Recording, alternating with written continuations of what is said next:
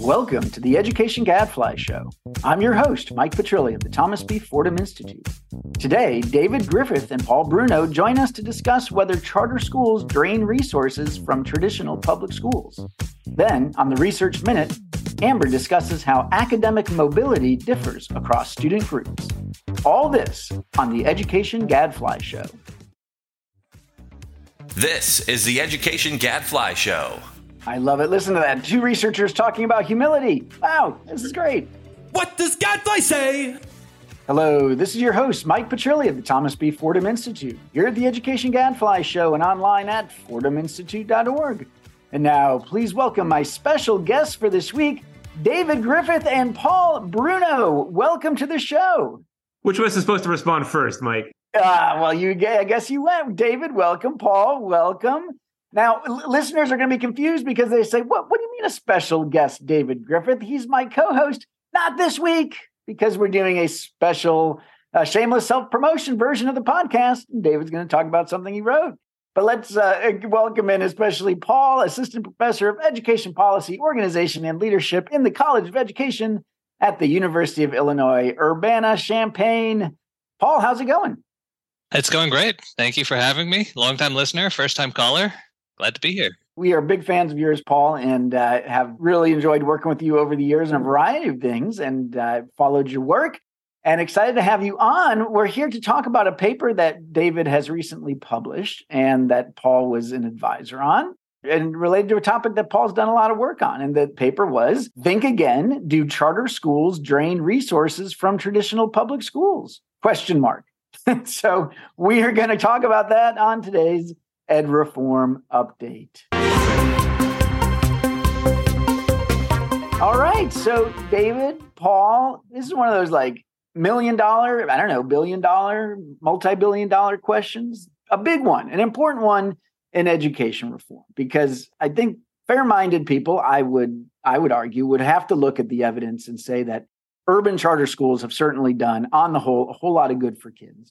But opponents of charter schools raise this big question, and it's a fair question, which is, well, okay, even if you concede that maybe the charter schools are good for the kids in them in general, what about the kids who don't go to charter schools? Are they harmed by charter schools? And in particular, are school systems harmed because they end up losing resources? That is an argument that the opponents make. It's one that polls very well, that people respond to, people worry about. And in a country where still overwhelmingly, most of us, myself included, send our kids to traditional public schools, it's something that people want to know. So is it fair to say, David, that when you ask this question, the answer is not a simple yes or a simple no? I think that's fair to say, Mike. And I think one of the main points of the piece is to break the question apart a little bit and try to get at some actual questions, right? Because drain resources is sort of a talking point version of the debate, right? But, when you drill down, it's not entirely clear what the claim is, right? The claim could be that, charters are reducing revenues per student, right? The claim could be that they are reducing instructional spending per student. The claim could be that, they are reducing instructional spending per student and that is having a negative impact on students. To me, the smartest version of the claim, or the most credible version of the claim, the most meaningful version of the claim is that, charters are making districts actually less efficient, right? That they're creating sort of operational challenges for districts. And so, even if those other things maybe aren't necessarily true or debatably true, that that they're making districts less efficient and sort of complicating things at a systemic level. It's hard for me to address all those questions in the time that we have. That's why we did the piece. But I think, I would say one thing, it's that there's really no iron law of, I'll call them fiscal spillovers. Actually, when you drill down, there are a lot of policies that actually do benefit districts, right? They are meant to shield them from declining enrollment, or in some cases specifically from enrollment losses that are attributable to charters. In some cases, the money that is theoretically supposed to go out to charters doesn't necessarily do that. But at the same time, there are countervailing forces. So, at the end of the day, it is a complicated issue. It's not black or white. But I think the tone of the piece sort of argues that this claim that they sort of do permanent damage to districts is probably overstated. And as you say, at the end of the day, districts on the whole seem to adjust to the loss of students and their state dollars, and that by some measures they become more efficient. It depends on your reading of the research, but I would say, in the long run, they will adjust to pretty much anything, right? They will adjust. So the question is sort of how hard is it for them to adjust? Whose fault is that? Over what time frame? Is anyone really harmed? I feel like I should let Paul get in here because otherwise I'm just going to give my spiel. But yeah, my personal view is that there is very little evidence that actual students are being harmed on average. When I read the literature on the academic spillovers, I would say it is quite clearly neutral to positive. And any benefits are actually, I think, pretty small. But at the end of the day, I just don't think there's any evidence that students are being harmed. And so to me, that suggests that any costs that may exist really boil down to sort of these operational inefficiencies that are something that districts ought to be able to address over a reasonable time period. All right, Paul, is that fair? You've studied this issue for a long time. How do you think about it? Roughly speaking, that's right. I think, David's right to point out a lot of the issues here relate to precision and sort of what we even mean when we talk about the financial effects of charter schools on traditional public schools. It's something I've tried to draw out in other pieces in the past. I think there's some value to having something a little more accessible than some of my writing on the subject. But I think overall, that's probably a fair summary. I do think these issues are important, in part precisely because I think the overall effects of charter schools on like the kids who enroll in them on average, I think that's neutral to positive is probably a fair read there. But because they're not large, I think it's definitely worth keeping in mind some of the overall impacts on the entire educational system. Precisely because it's not like charter schools have been a really massive silver bullet on the whole.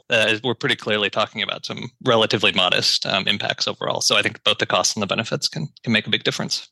Would you say that, Paul, even if you're just limited to urban charter schools? Because I guess my sense was that the evidence was pretty strong, including some months of learning benefits per year that could multiply over multiple years. I mean, pretty big deal, right?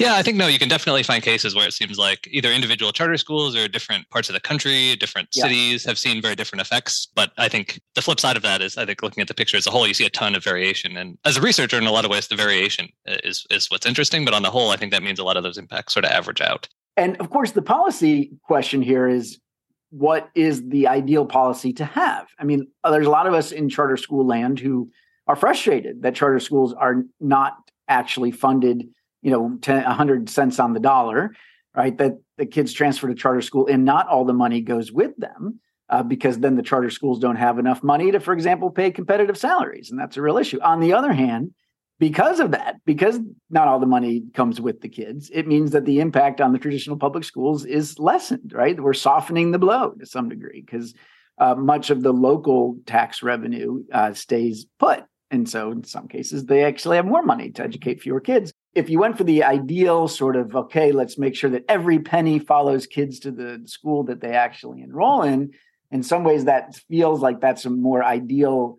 policy. But then you have to admit that that kind of policy maybe would then be having more of a negative fiscal impact on the district.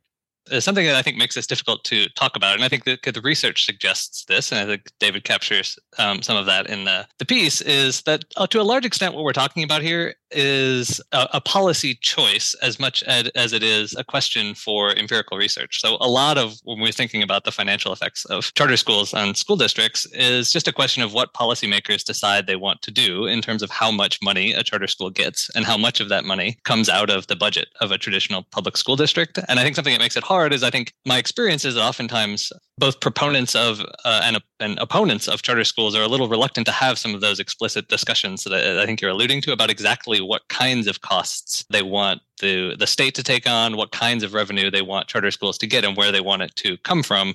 Because fundamentally, I think they also are interested in either expanding or constraining the sector. But I think a lot of what we're talking about is sort of exactly what I think you're alluding to, which is that ultimately a lot of this is just policymakers making choices about who should get how much money. Yeah, and Mike, I'll just add, to a greater extent than I think is true in some other literatures, I think it is actually a little bit difficult for researchers to avoid making similar choices when they're studying the issue, because you have to make choices, right? And Paul, feel free to jump in here, but you have to make choices about what to control for, right? So you can control for example, the type of student who stays in a traditional public school, right? Changes in demographics, or you can control for, the size of the district, right? But when you do that, you're actually subtly changing the research question, right? And you're sort of injecting, I don't want to say injecting, but whether you do it or not, you're making some sort of normative choice, right? About whether to answer a question like, does the district get more money per student in an absolute sense? Or does it get more money for a district of its size? Or does it get more money for a district of its size with a population of students that looks a certain way, right? And when you control for it, all those things, you're making this implicit judgment that policymakers are getting it right, sort of in the current state of the world. And I don't know, maybe they are, maybe they aren't. It's problematic not to control for those things. But it's actually, the literature itself is kind of laced with these normative judgments that are actually very difficult to avoid making. And that is a big one. I mean, I have certainly heard opponents say, even of this paper, well, whatever, I don't believe you because we all know that a lot of kids with disabilities, for example, stay behind at the traditional public schools and that they are very expensive to educate. And so, how can you possibly control for that and adjust for that? Now, I think what I'm hearing you say, David, is that, some scholars have tried to do that, to try to adjust for that and control for that, but it's a difficult issue. And again, there's a lot of variety. There's a lot of variety within kids with disabilities and what those expenses look like. There's variety from place to place. There's certainly some sectors where there are a lot of charter schools serving lots of those kids, but in other places, not as much. So that gets into all of these kinds of questions. The last thing I'll say, and then maybe Paul can have the final word, is this is also a moving object, right? So charters have a higher market share now than they did 5 years ago, marginally, and an even higher share than they did 10 years ago in any given market. And so, you can answer this question for 2022 as fairly as you want to, but the answer probably is going to be different by 2030 because districts will adjust. It simply isn't the case that whatever answer you come up with is going to remain true in perpetuity. Even if they're costs, they're sort of transition costs that don't capture the long-term state of affairs. Well, and Paul, this is all happening, of course, within a bigger world where there are demographic shifts, where we've got a whole bunch of districts, especially urban districts, but others as well, losing enrollment for reasons that have nothing to do with charter schools, right? We've had a baby bust. We have less immigration. We have people still moving to the Sun Belt and all this other stuff. People are moving to the suburbs again. So is it different? Like, do we have to think about the fiscal impact of charter schools differently than we do of the fiscal impact on just any enrollment changes? To some extent, that's a normative question. I think one reason to think about it differently is it's the kind of thing that charter schools are the kind of thing that policymakers might have more control over than they have over other kinds of things. But I think you're exactly right to highlight some of the context-specific issues here. And I think that really just gets to the limitations of how much the research on the overall average effects of charter schools on traditional public schools, including the financial effects, what that can actually tell you about what the right policy is going to be in a given context. And a lot of this is about sort of value judgments about what kinds of options you want students to have in their schooling, how much tax dollars you're prepared to raise, and how you want to distribute them. Whether your goal is to reduce overall spending or introduce more choice into the system. Those all might point in different directions. And like you said, different districts are in different contexts. And I think, for example, there is some evidence that the financial impacts of charter schools might be a more serious concern in a situation where a school district already has some pre-existing financial stresses to worry about, or declining enrollments, things like that. It might be a very different picture than a district that, say, got growing enrollments and is maybe worried about needing to invest in a bunch of new capital expenditures to expand their capacity. I think it's sort of more important for individual policymakers to be explicit about what their goals are and what trade-offs they're thinking about. The research can inform those decisions, but it's never going to answer them for individual school districts or states. I love it. Listen to that. 2 researchers talking about humility. Wow, this is great. We will have to leave it there. Thank you, guys. Great conversation. Again, our own David Griffith, as well as Paul Bruno, who is Assistant Professor of Education Policy at the University of Illinois. Paul, thanks so much for joining us. Hope to come back sometime soon. Thanks for having me. Anytime. All right. Now it's time for everyone's favorite, Amber's Research Minute.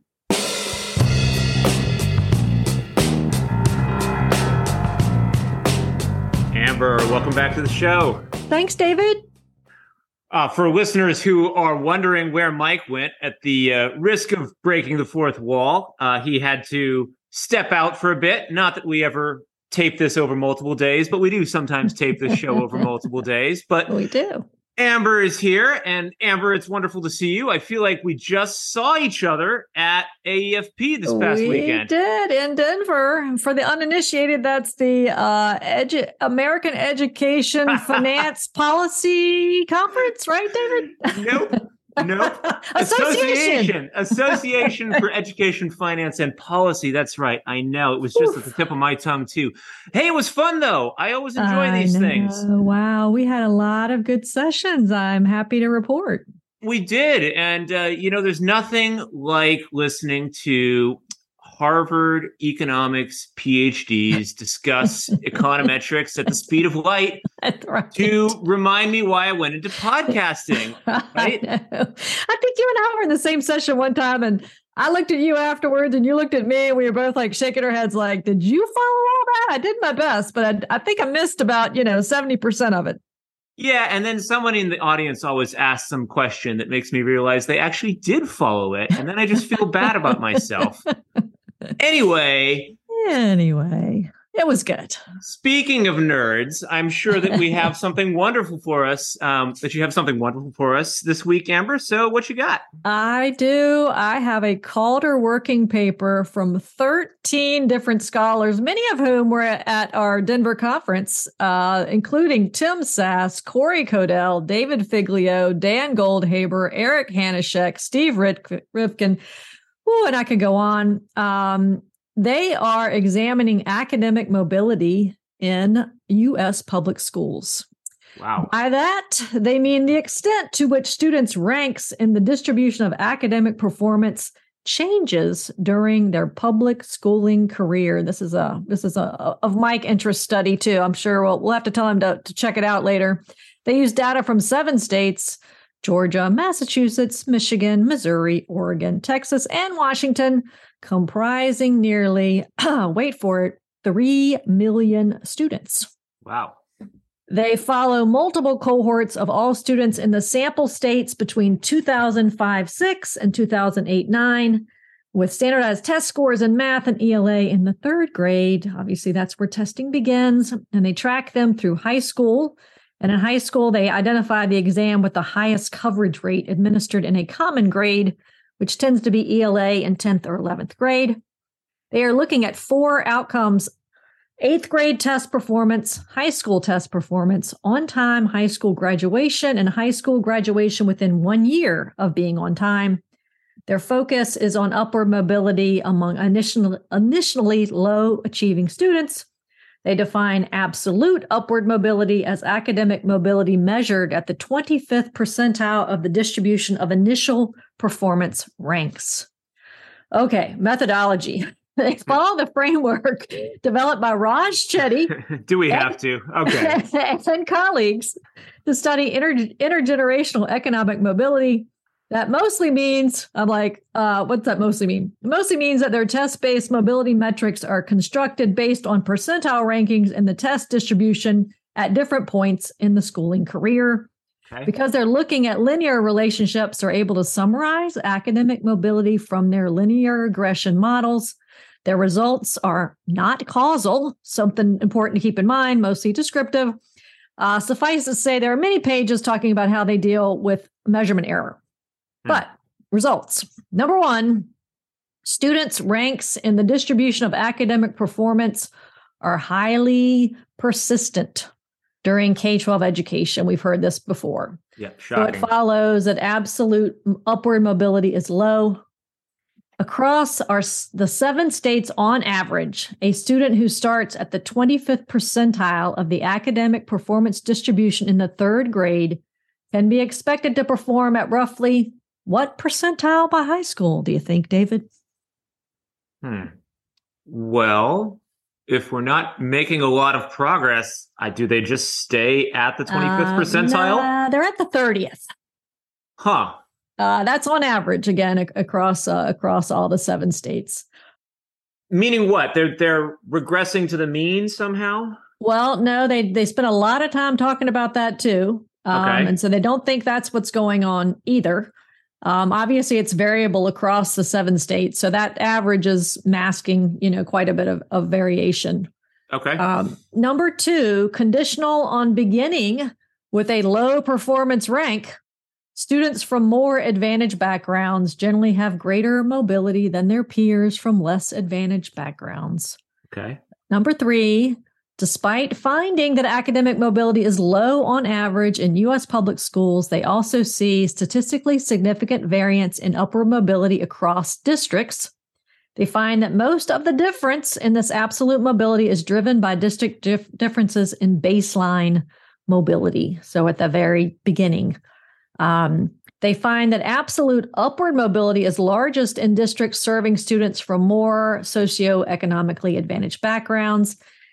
They measure that in a bunch of different ways. So mobility is higher in districts where local area incomes are higher, educational levels are higher, residential stability is higher, and where more Asian and white American families live.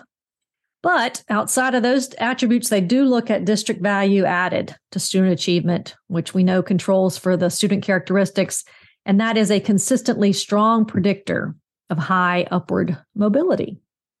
Number 5, because this is the last one, because high school graduation tends to be an indiscriminate outcome, not very discerning, the student's early career performance rank is a weaker predictor of their likelihood of graduating than some of the other outcomes that they observed. And finally, they kind of try to wrap up. Basically, they say that, repeat that academic mobility as a whole is limited, at least as they've defined it as being predicted by that third grade trajectory. And they say, this is not new. It underscores existing research on persistence and widening of achievement gaps during K-12. But one thing they do say is that baseline mobility, since it's the key driver of these differences across districts, that it suggests that low-performing students may experience bigger gains when attending districts where students in general excel, as opposed to, where you try to target improvement of a group at a specific grade level. So that's what I've got. Okay, fascinating. I think that last part is the part that I got the clearest take from. So is the takeaway that mobility, if you want to promote mobility, should you be promoting it within a district, or are you supposed to be, is the idea that if a district is promoting everyone's mobility, then everyone is benefiting? Does that make sense? That is what we're saying. The second one. Right. And because again, but you've also got the finding about, the value added, right, of the district is also, also showing really positive results outside of all those demographic things I told you about, which should give us some hope, right? That we can still control for student characteristics. And it can still be, if you're high value added, you also are more likely to, be able to predict high upward mobility. Okay. And I'm still trying to wrap my head around exactly what we mean by mobility, to be honest. And so is there any hope? Did they have any takeaways for how we might pursue this? I think that what they're saying that, if you just concentrate, we think about this with charter networks, we talk about big, networks, how if you can just maintain excellence in general across the board, right? Have high expectations just for everyone, right? It's sort of the rising tide lifts all boats kind of, a theory that you've found in some of your work with charter schools where, if you can just sort of have that for everyone, that it's going to be good, be good for the kids who are, struggling. All right. I will certainly co-sign on that. I'm not sure that deserves to be mentioned in the same breath as the study, but that's be that as it may. No, I think it's kind of depressing. I'll give you that relative to, that these kids aren't moving from the lower ranks, aren't moving as much as we'd like them to be moving. But at the same time, I think I'm going to loop this somehow back to AEFP. I think you were telling me of a study, right, where the kids, if they were tested in the earlier grades, they tended to do better in the third grade. So, this study is picking them up in the third grade, right, when when most states have that testing in place required. Yeah, it is interesting, right? we spend so much time obsessing about K-12, and yet we sort of know that, and an awful lot of the K is just baked by third grade, right? And I sound like a pre-K advocate here, which I only sort of am. But it does just make you wonder if we should be focusing more on the earlier grades. And yeah, like you say, we don't really do that as a matter of practice. Right. So perhaps we should. That's all not particularly helpful or uplifting, but I mean, it's not like districts don't matter, right? I mean, the takeaway isn't that education doesn't matter here, right? There is significant variation between districts. That's right. Exactly. Okay. Well, there you have it. Very much so. See, our work is meaningful, listeners, in case you were wondering. Yes, it is. Okay. I was getting worried there for a second. All right. Well, thank you very much. And, that's fascinating. Well, that's all the time we have for today. Until next week. I'm Amber Northern. And I'm David Griffith with the Thomas B. Fordham Institute, signing off. The Education Gadfly Show is a production of the Thomas B. Fordham Institute, located in Washington, D.C. For more information, visit us online at fordhaminstitute.org.